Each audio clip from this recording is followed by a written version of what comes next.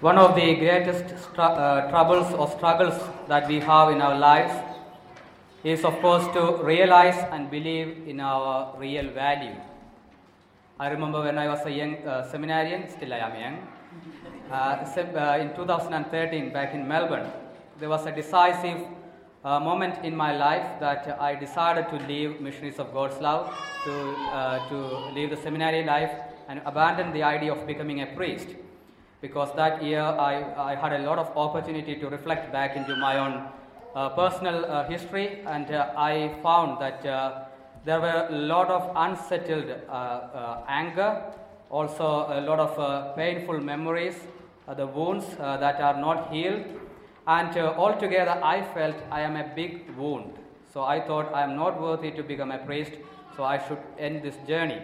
So what I did was I wrote a letter to the moderator about announcing my departure, and I put some dates so that he can book a ticket for me back to India, and I kept on my table. And in those days I used to be the bursar of the seminary, and some of my closest brothers, they used to come to my room even in my absence. They used to check my drawer, and if they need any money, they would take $10 for their needs, and they will put a note there, Baiju, I needed $10, so I took $10, so I will bring the receipts back. So it's a sort of a out of friendship, we had that great confidence. And one of my closest brothers came to my room, and they found, and he sort of noticed the letter. He was not purposefully reading it, but his eyes fell on the title of it, the departure notice or something. So and anyway, the letter disappeared from my room. And I came back, and I could not see it anywhere. I searched for it.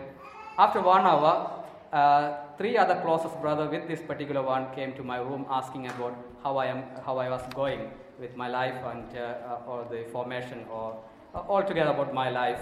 And I sensed something that I kind of figured out how the letter was disappeared from my room. And so he was. So they all advised me that there was only 1 more month for the retreat, and they were saying that your reason is not good enough because you feel that you are totally unworthy.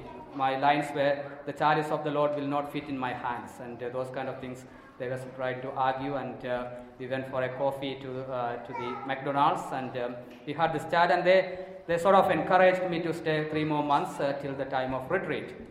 And it was Father Tony Schick who was preaching retreat to us. And one particular day, he was sort of, so most of my, the issue that I was sort of discerning to leave was around an unsettled shame that resulted from my own family background and my own personal story.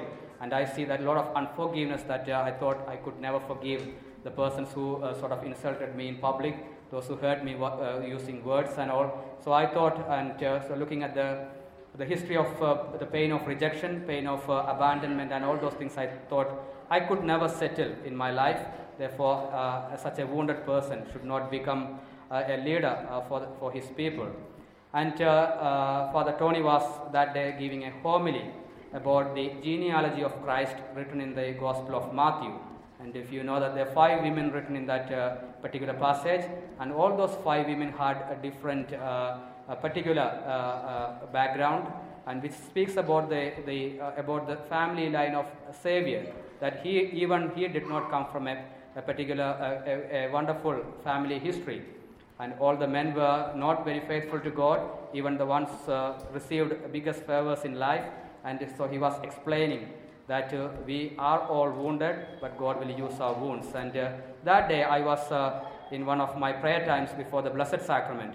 And I do not get big prophetic words or revelations in any of my prayer time, but sometimes in my life I get this very moving experience of God's presence. And I was that prayer time I was all about arguing with God about my own painful past history. I was sort of arguing with God why those kind of painful moments happened in my own personal life, why such things I had to endure as a boy, and also a lot of things I was sort of arguing with God. In fact, I was questioning Him. In fact, I was telling Him my entire story from what I could remember from my younger days. And one particular moment, I heard a voice clear in my heart, stop. You stop telling me about your story. Now I will tell you your story. And that was a sort of a bigger revelation for me. But I sort of tried to listen what God had to tell about me. And the concluding lines of that prayer time was that nothing in my life happened outside the love of God. I was created in love, created by love, and created for love, and nothing in my life that happened outside the love of God. And I still hold on to that as a big factor that I can hold on to increase my confidence in my life, that everything in my life happened within the boundaries of God's love. Nothing happened outside the love of God. And in today's first reading, we sort of hear the story of the end of the one of the greatest, darkest times in the history of Israel, which is the Babylonian exile. We see that the Jeremiah prophesied about that end, that when the people were going through that particular period in their history, their hope died because they felt God had abandoned them, that nothing is left for them to hold on to or to be hopeful. But now the Lord is proving again that His right hand still wins, that nothing happened in their life, in the life of Israel, was outside the love, His providence, His care, and His love. And here, once the temple was destroyed, that was the biggest challenge they had to face, that the presence of God is totally taken away from their history. They felt the Lord had abandoned. But today, there is a glimpse of hope that a new temple is going to be erected in their own homeland, and people can go back to their own homeland, Jerusalem, and there will be a temple. And the new king is giving an assurance that God has commissioned him to act in the history, in the place of God, to restore the hope. And again, today we in the second reading we hear that St. Paul is sort of assuring Ephesians. And so the beautiful lines, we are God's work of art, created in Christ Jesus to live the good life as from the beginning He had meant us to live it.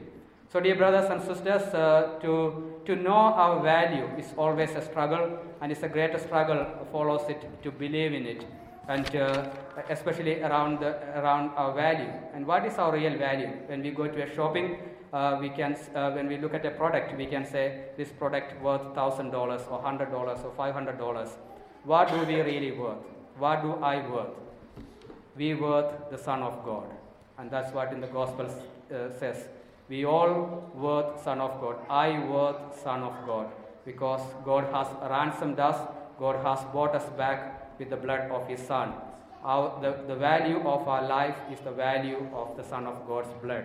We are bought back by His life, His death, and that's what we heard, that famous line, that God so loved the world that He gave His only Son, so that everyone who believes in Him may not be lost, but may have eternal life. That our real value lies in the Son of God.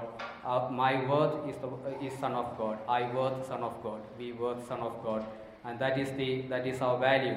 And when we forget that value, that's when we fall into despair. That's when we lose hope, and that's when essentially we fall into sin. When we forget, when we do not realize, or when we do not believe in our real value. Our real value is the value of the Son of God. So let us pray in this Eucharist that we will nourish that conviction that we all worth the Son of God. My real value is the value of the Son of God, the price of His blood, that He has bought us back by dying on the cross.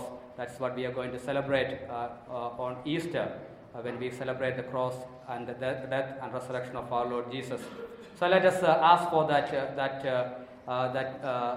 biggest grace, that we will never lose that sense of value in Jesus, in the Son of God, that greatest act of love which He has done on the cross, that He has fought the battle for us and He won that on that cross. And whenever we come to the Eucharist, we are reminded of our great value, that God still comes to us to love us, to be united with us. that our real value, again, that God cannot leave us orphans, but He comes to us to be with us. And again, we are sort of reminder of our blessing, that always God comes to us, that we can touch Him, see Him, and taste Him to see that He is absolutely good.